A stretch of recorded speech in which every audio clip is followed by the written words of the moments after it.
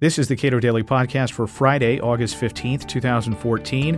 I'm Caleb Brown. In Ferguson, Missouri, the message has been heard. A militarized response to protesters was inappropriate and very likely made a bad situation worse. The focus now should shift to how the federal government has enabled and encouraged this kind of reaction through subsidizing military-grade weapons for local cops. So says Tim Lynch, director of the Cato Institute's Project on Criminal Justice. It's night and day as far as the police response to the protesters.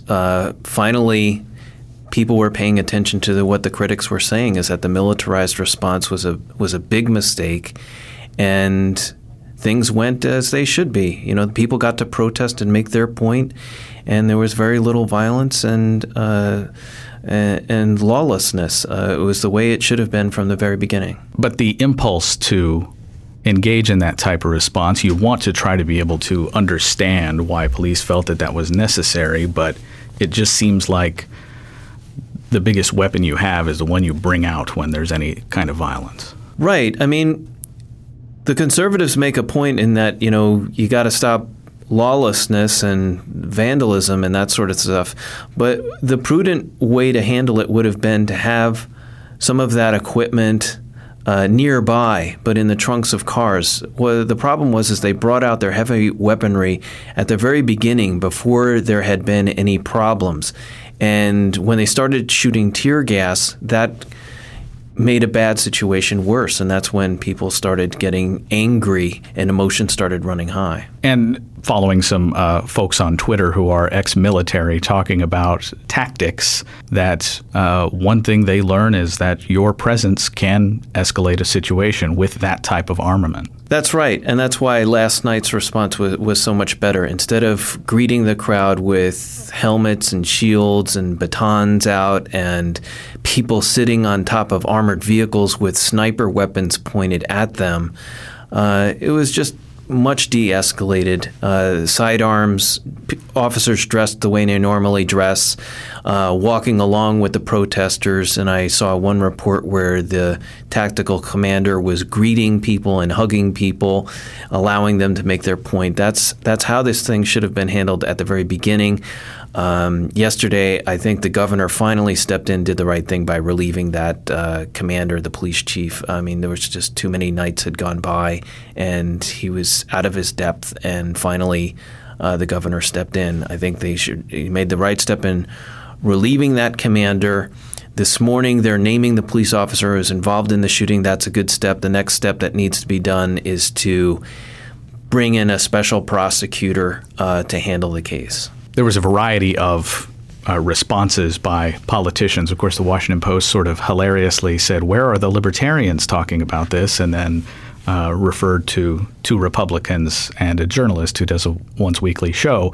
And, of course, the Cato Institute in particular has been doing work on this for, a decade? Yeah, that's some point I've been making. I was on that person's show this morning, and I pointed out that Cato published a paper in 1999 called Warrior Cops, the Ominous Growth of Paramilitarism in American Police Departments.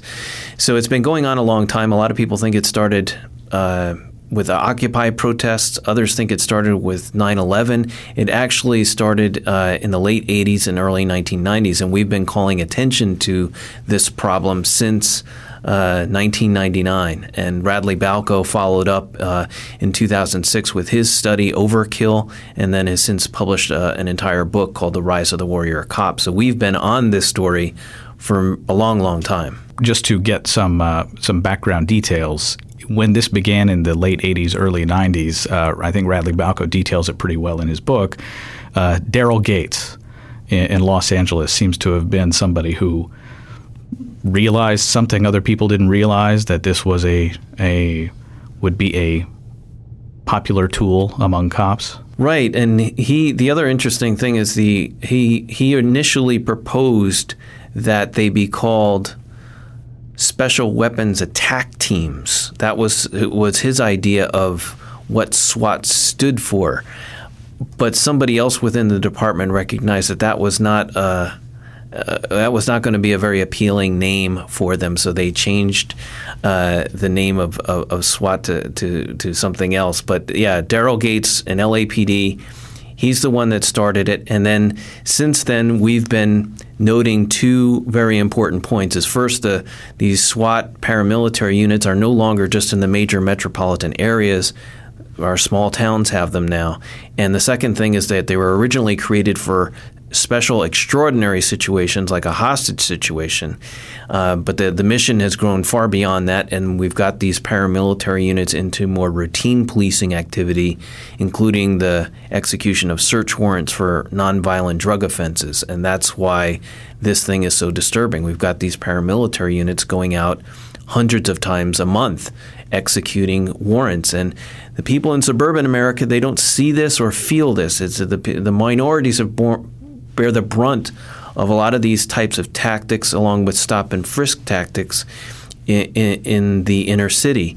And that's why there's kind of that little bit of a disconnect where in the African American community, they are boiling over these heavy-handed police responses, and people in the suburbs kind of don't know what's going on. They don't understand it as much. As I talked with Walter Olson about this yesterday, there are essentially two federal programs that are broadly, specifically for the purpose of providing this type of weaponry to local police. That's right. Most of the local police departments acquire this stuff from the Department of Defense through a program called 1033. That's how they're getting their hands on this type of stuff. And in the wake of the Michael Brown killing, President Obama has been compelled to make public statements about the case.